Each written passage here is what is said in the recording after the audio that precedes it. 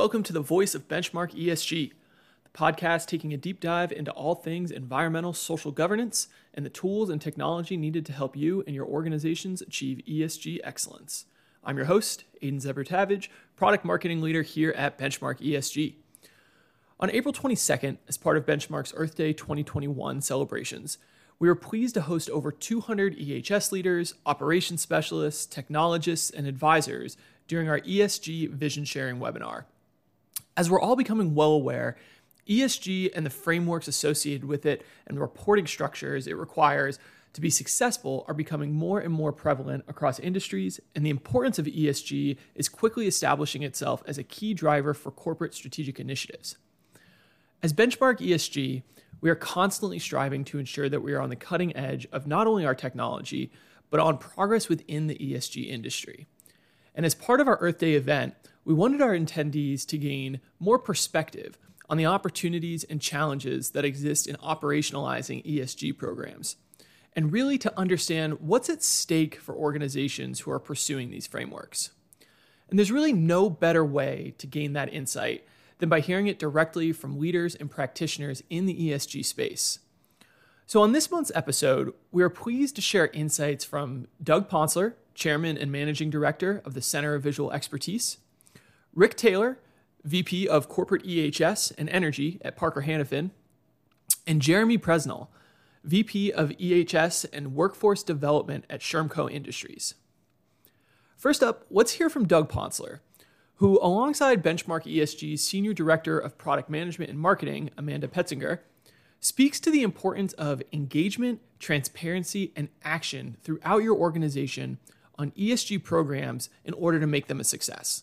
So as Mukund alluded to, I was wondering if you could share a little bit more about what you think it's going to take in order to make ESG a part of a business's operating DNA and really deliver on these commitments. Very good. And it's also a pleasure to be here with Rick and with Jeremy as well. I really look forward to their comments. As you would expect, I think there's a lot to the question you just asked, Amanda. And it's very much like any very large, effort that a corporation or an organization undertakes to be able to change their focus, be able to enable their focus in certain areas. And, it really begins with having a vision, setting expectations, and aligning the resources of the organization around where you can really make a difference. The heavy lifting, though, is how we engage our employees so that they can contribute to helping us achieve our commitments, especially in the ESG space, especially the footprint reduction objectives that we might have as an organization. And that's quite where most of my experience has been, is around how we improve the footprint of our company. And it begins with the actions that we take, certainly, at each one of our locations. The big innovation projects are great. The big capital investments are great, and they're really important to moving the needle in a big way. There's no doubt about that. But so are projects and actions that are generated by individuals and teams within the organization. They tend to be closest to the action. They see the opportunities if they understand what we are trying to achieve and why it is important. The reality in most organizations is that they have very few resources that are solely focused on ESG, maybe more so today than, maybe 10 years ago, but still very few resources that are focused exclusively on ESG. And that's really okay because ESG is really part of everyone's job. But for it to be everyone's job, we must communicate what we are focusing on achieving and why that's important. We must share data and results so that everyone knows how we are doing. We must create the capability for people to share their ideas, and we must act on those ideas or they'll stop coming. At scale, the tools to do this are important. It's hard to manage ideas and observations, vet them, communicate about them, if we're doing it from a legal pad or a notebook or something we're walking around with, or with systems that are really not integrated together so that we can take those ideas and we can actually action them in a way that'll have the sort of impact on the organization that we're looking for. I think it's an important part of the engagement as we support our ESG initiatives to be really good storytellers. Let the employees tell their stories about how they have contributed. Things like photo contests can spur, a lot of sharing of successes, both in the workplace and perhaps things they've even done at home. Creating discussion and conversation about the things people have done to reduce energy use, recycle more, conserve water. We can go on and on and on, all provide examples for others. Stories are also good for our ESG reporting as well. We cannot be successful with just a few people in a room doing ESG activities and ESG reporting. Engaged employees contributing to the ESG journey helps ensure a sustainable approach and continuous improvement. Now, I mentioned it earlier, but we cannot be afraid to be transparent about the data and make it accessible for our employees and how their ESG accountabilities tie in. We must put tools in their hands so their ideas can be collected and acted upon. And with great communication, they'll be inspired to do more. And I think that's the point where ESG is really part of the fabric of the organization. Great. Well, Doug, I appreciate those comments. And I think, the key aspects you talked about in terms of engagement, transparency, and action, I think are proven for many of those on this call here from their experience in the EHS realm.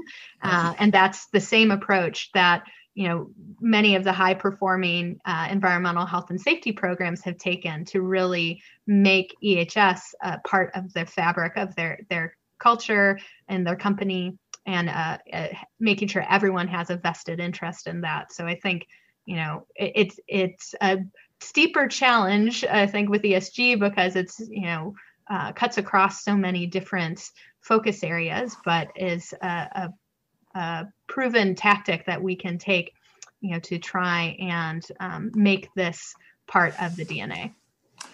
Yeah, I agree, Amanda. I think, going back to the safety experiences that we've had over time, when you're out on the shop floor and you ask someone where they think the next injury might occur, it's rare that somebody says, I have no idea. Most people have some thought about things that they view as having more risk or less controls that might be necessary to, protect them and protect others. I think the same thing's true, particularly in the footprint component of ESG.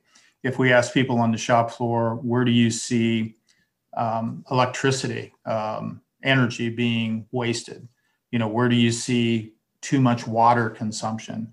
Where do you see recycling opportunities being missed? I think they have those same insights. Next up, we have Rick Taylor, VP of Corporate EHS and Energy at Parker Hannifin, speaking around a critically important topic around stakeholder interest in ESG performance and what's needed for teams to be more sustainable and organized around these requests in a sustainable way. Rick, I want to turn to you next. We've had some conversations over the last couple of years about what could be described as a deluge of ESG disclosure requests that you've been seeing, and was wondering if you could share a little bit about the growth that you're seeing in stakeholder interest in ESG performance, and what your thoughts are about what's needed for teams to be more sustainable and organized around these requests in a sustainable way. Great. Yes. Thank you, Amanda. And thank you for the opportunity just to give you a few comments on our ESG journey, which has really accelerated, I'd say, over the last 24 months. For a long time, ESG was little e, little s, big G. That was the way, the organizations that cared about it looked at it. And so governance was the most important aspect early on in the process. And now E&S appear to be starting to carry some equal weight. So that brings a number of different additional functions into the conversation. So I think that was the first transformational thing for us to understand, was that when you were dealing with just governance metrics, there was a smaller universe of functional areas inside of a company that had to respond and react. And when you start pulling in the E and the S, you dimensionally increase complexity of the number of organizational functional areas that have to be involved. And so that was a big adjustment for us, from that standpoint. The other thing was the explosion of interest in ESG. And it started, frankly, with the investor segment, but then it really got into the customer segment. So I don't know if anyone's familiar with EcoVadis, and EcoVadis is a platform where an organization can ask for the supply chain to provide an ESG scoring framework. And we had our first customer come on to EcoVadis in 2010, and we didn't get another one until 2014. Then we got two more by 2017, and in the last 24 months, we've had 75 major customers jump into the EcoVadis. And we're a B2B, so we're in the middle of the food chain. So that's the reason that we've seen this big explosion. And early on, it was just thank you for doing the ESG rating. And now it's like, hey, we want to see you have a minimum score, or you might not get new business. So it becomes extremely relevant, right, to a company when you start seeing that expectation put on you. And the investor segment, of course, I think everyone here knows, that one has always been accountable. But to have letters from BlackRock, from Larry Fink, setting expectations for climate change, and to have minimum scores, and when your score gets adjusted, having major shareholder investment segments asking and questioning you, it gets extremely relevant also. So those are the two big segments. Also, we've seen a big explosion with DEI, diversity, equity, and inclusion, climate, and cybersecurity. So these are all brand new. So, a lot of mega trends come factoring into the ESG space. And then, you start to say, okay, we know it's relevant now. We know E&S is extremely big. What's the trend? Well, the trend is the bar is rising.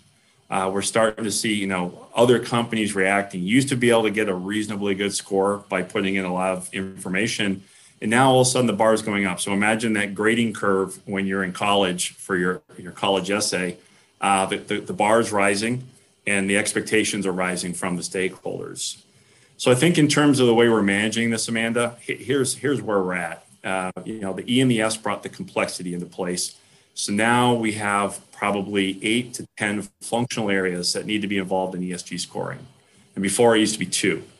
So really what you need inside your organization is a quarterback. You need someone that's going to be quarterbacking. They don't own all the elements of an ESG score or rating or assessment, but they have to quarterback the process. So I think my first takeaway for everyone on the phone is you have to have somebody quarterback the process, and they have to understand the functional makeup of the organization. They have to be tied and connected and have influence with all of those functional areas. And it's not necessarily the EHS leader. It could be anybody in the company that has the ability to influence and manage across all the functional areas. And the right person for ESG might not be the EHS person, or it might be the EHS person. So that's takeaway number one. Takeaway number two is you're going to be asked by thousands of different organizations for thousands of different pieces of information. So you've got to establish standard work inside your company and decide what you're going to disclose and how you're going to disclose it, and be able to rinse and repeat over and over again. So this is a very important thing we're developing right now, is to say for supply chain, here's the universe of questions we're getting. Let's create some standard work about how we respond to those and what we're going to provide. So that's the second big thing. I think that the last and final thing is that you got to set a transparency bar of some sort. Because the ESG ratings are getting a little pushier and a little pushier for disclosure and transparency, you got to decide as a company where you're drawing the line to say, I am willing to share this with you, but I'm not willing to share this with you. And that is an important bar, because if you don't share things, then that individual rating agency is going to set their own, rating on you and their own assessment. And so you got to kind of find that fine line between over disclosure, under disclosure, disclosing what's necessary, disclosing, what you think is important, and, just taking that away. My final parting takeaway is don't let ESG ratings drive your sustainability program. ESG ratings are just a component of this thing. Every company needs to set their own path, what's important to them, what's important material to the company, what's material to stakeholders. If you just try to manage ESG ratings, you will drive yourself nuts. And it's not the right approach. You just want to make sure that you're giving a good, consistent message to those assessment firms and those assessment agencies and those stakeholders to say, this is who we are, this is what we're all about, here's what we do, and here's our path. So, I'll stop there with those comments on that. Thank you for the opportunity to share. Well, thanks, Rick. That was some really great takeaways, and certainly reflects some of the other conversations that I've been having with folks. And, when going from 2 or 3 of these disclosures to 70 of them in a very short amount of time, absolutely begs a much more structured process, like you mentioned, and some leadership, but also some boundaries as well on how you want to respond. So I think those are 4 really excellent insights and takeaways. I guess there's a question for you, Rick, from one of our attendees on at what level do you think the quarterback should be? Should it be a director, a VP, an analyst? I would suggest somebody at the corporate level that has some enterprise level responsibilities and sits at an even kind of an even level with the rest of the functional leaders in some way, shape, or form would probably be the best. Also, a person that understands how to work in an enterprise level and integrate and correspond, influence, lead, coerce if necessary, the strategy. So, yeah, I do believe it should be a VP level, not necessarily the CEO or the board of directors, but probably a functional leader at an enterprise level. And it's really so critical what Rick is talking about there. The interest from an investor standpoint and the potential financial implications of the success of your ESG programs means that organizations have even more incentive to engage with these processes. And for our final industry expert, we were able to hear from Jeremy Presnell, VP of EHS and Workforce Development at Shermco Industries. And what's absolutely critical here is how many EHS leaders are likely going to be tasked with spearheading and implementing many of the operational programs and technology that is associated with their ESG goals. And what Jeremy's going to be talking about is how these leaders can leverage their experience in the EHS industry in this new emerging ESG space. So let's take a listen in on Jeremy's discussion. Bare minimum. Great. Well, thank you, Rick. And then finally, Jeremy, I wanted to turn to you to ask a little bit about developing the strategy, identifying what is important and how you want to go after that. Can you share a little bit about how ESG is transforming Shermco Industries and really how you're looking to take a page out of your EHS playbook to try and apply it here? Sure. Yeah. And, I guess first I'd just like to say that, from the standpoint of being probably newest to the ESG arena, about 6 months ago, our stakeholders came to the senior leadership team and said, hey, we would like to start hearing about what you're doing from an ESG standpoint and what your KPIs are. And we'd like to get updates from about a quarterly frequency. And so at first, I was tagged to be the quarterback for ESG and, having responsibilities for EHS. I guess, when you take a step back and you look at ESG, there's a lot more there than just EHS. And it can be a little overwhelming at first. And I completely agree with Rick. I think it's more about who's the right person in the organization with the right experiences, the right touch point, and certainly at the right level that they can drive these improvement initiatives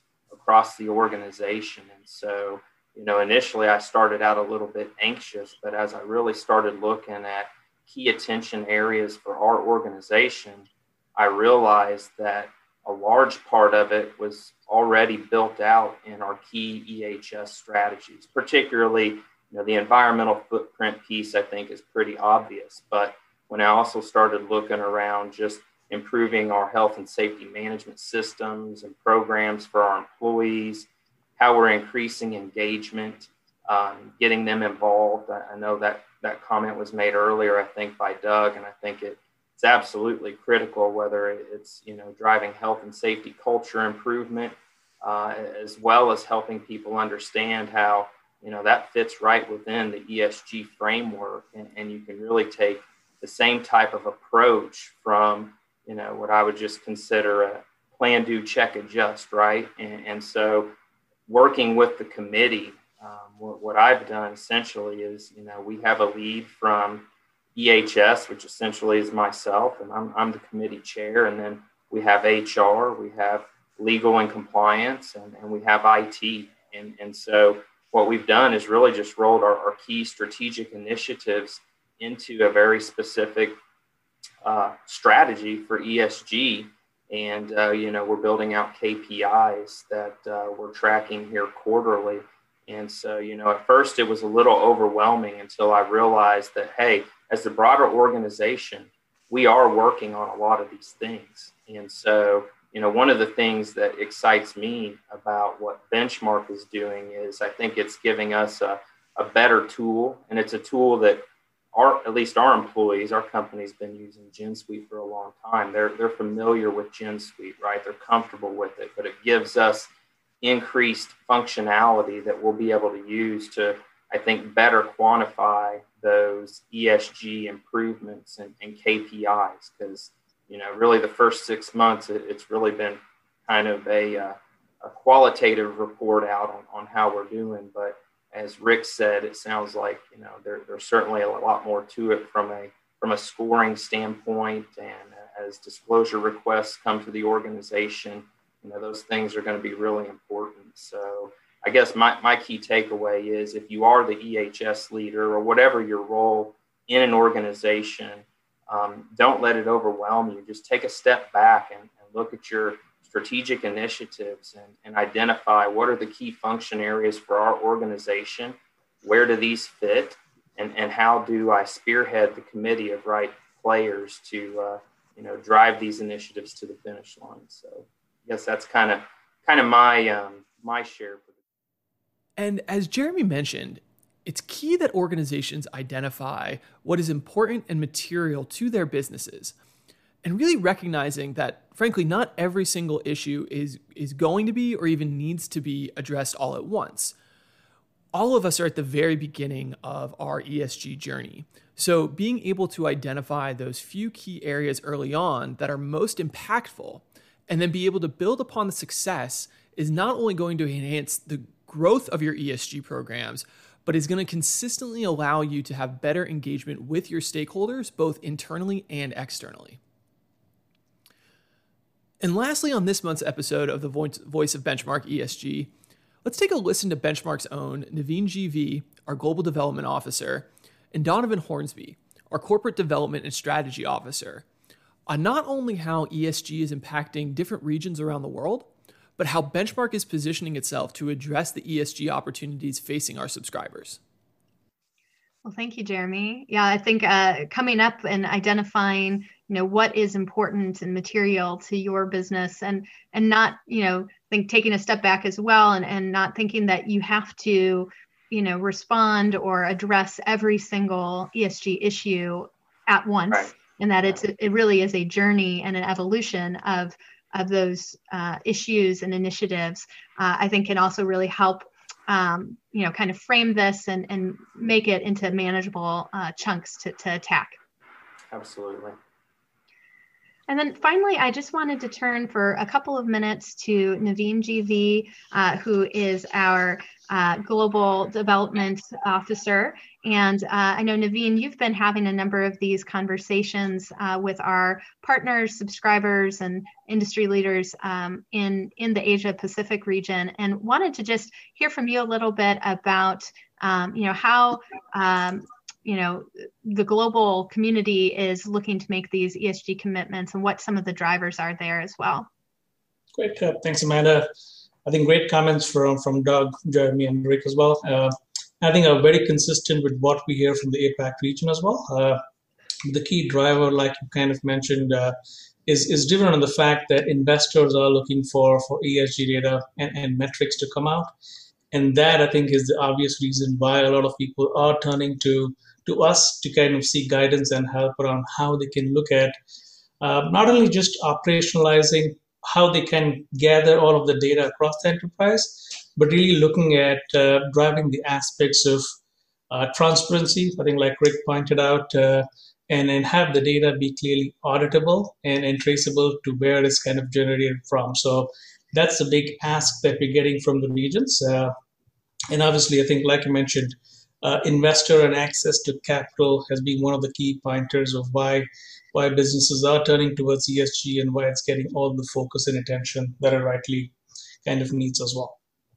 So there's another initiative that I heard from the World Economic Forum that are partnering with the Big Four and kind of are coming out with what is called stakeholder capitalism metrics that looks at combining a lot of the standards and frameworks we have around ESG, being CDP, GRI, SASB, TCFD, and coming out with some 26 metrics that businesses can easily report around that's understood by the investment community. So that's one of the key initiatives that they are taking. We should probably hear a lot more from them because now, like I think some of the speakers pointed, there are a lot of frameworks and a lot of asks from the investment community around various frameworks, and that's driving people crazy. So I think one initiative on that line will help is what we're hearing. So over to you, Amanda. Yeah, I think all of us would greatly appreciate a little bit more standardization in this space, and await that anxiously. But I do want to just take a moment and thank Doug, Rick, and Jeremy, and you as well, Naveen. Some fantastic insights here, and hopefully the rest of you on the call, could relate and resonate with the insights that each of our panelists shared.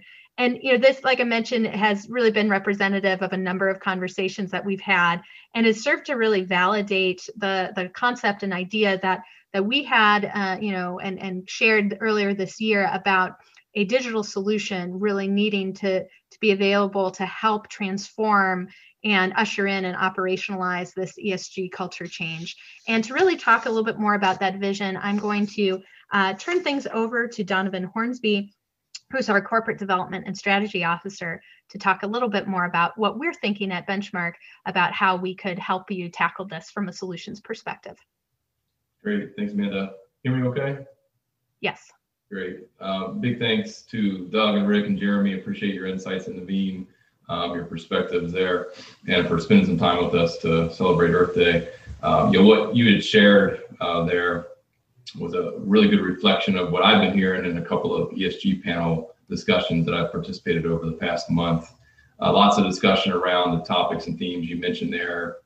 A lot around conversations that folks are having with their CEOs and CFOs around ownership, which Rick, you touched on, ownership of ESG and ownership of making it happen, Jeremy, and then obviously the business value. I think that's one thing that's sometimes forgotten in this conversation, that there's real business value in ESG performance. My sense is that everybody's pretty well sensitized to this by now, and if you weren't before, you certainly were after hearing from some of our presenters today. For some of you, the focus might be on disclosures. You're being asked, as Rick highlighted there, to provide information to customers, investors, maybe your corporate communications team around citizenship report or GRI or CDP report you might be filing. Some of you might be looking to engage your stakeholders to identify what's material to your business. In other words, what's important and why. Maybe it's climate risk, responsible sourcing issues, product lifecycle, diversity, inclusion, these types of things. And then understanding how you can positively impact that as an organization. Some of you may already have ESG commitments in place, and you're trying to figure out how you deliver on them, how to develop a culture, which Doug spoke to as well, which really means driving that ESG mindset into the operations and essentially what you're doing every day. Something I think that's a concept that we know very well within the HSE community. Amanda, you can go on. Next one here. As Amanda kind of alluded to there, for the past few months, we've begun to start translating in some of these ideas that we've been talking about over the past few months, and to really start shaping a vision for how we believe we can work together to address those three dimensions that Amanda shared on the previous slide there. And one thing that we learned over the past couple of decades, and I know Rick and Doug, you touched on this as well, is that if we can focus on what I would say a common set of business values and business capabilities, then we can derive some concepts and solution approaches that will get at the essence of what we're all trying to do here with ESG. And our thought is that if we can put together some simple tools that help you, for example, be more proactive in your response to customers and investors, or the board who's looking for more data, what if you could tap into a library of standard KPIs, to your point, Jeremy, there, that are aligned with those frameworks to take some of the guesswork out of it. What if you could more easily engage folks across those functional teams to gather information you need to respond more quickly to customers and investors and be able to generate that GRI report or the CDP or those other frameworks that Naveen mentioned there? What if you could more easily work with your stakeholders and figure out what is material to your business, whether it's climate risk, diversity, inclusion, responsible sourcing, these things, and translate that into a strategy or, more practically a set of initiatives or projects. And so what we're really talking about here is essentially, think of this as an ecosystem of not just solutions per se, but business capabilities where folks can plug into the dimensions that make most sense for them, where they are in their ESG journey. And that includes the operational aspect, of course, that you see there in the middle, and something that, historically for the past 2 decades, we've been building out. So what if we could tie what we're trying to do from a strategy standpoint up top into the operations and what we're trying to do every day through the folks out there on the front line. I saw a great demonstration of this, Amanda, as far as this ecosystem approach goes in the Gartner Responsible Sourcing Market Guide that just got published this week or last there. And if you're not familiar with it, I encourage you to check it out there. But we had a nice mention in there as one of the providers in the responsible sourcing space. And as I looked at the different approaches that different service and solution providers were taking, it was very clear that we are very unique in this space, where we have customers that are not only addressing the core aspects of, in this case, responsible sourcing, things like supply risk, due diligence, but is as part of either a standalone function or as part of a broader ESG strategy. And there you have it. Benchmark ESG's Earth Day Vision Sharing Recap. I hope it's really clear from all of our external champions that ESG as a motivating force within your company's strategy is really here to stay, and that Benchmark is continually enhancing our own capabilities to support this ever-changing space as we all go on our ESG journey together. And that's it for this month. Join me on our next episode, where I'll be joined by my colleagues to discuss all things around advanced technology, things like AI, machine learning, Internet of Things, and how the Benchmark GenSuite platform has integrated these offerings to provide deep operational insight and provide for better decision-making for leadership and operations specialists. Cheers.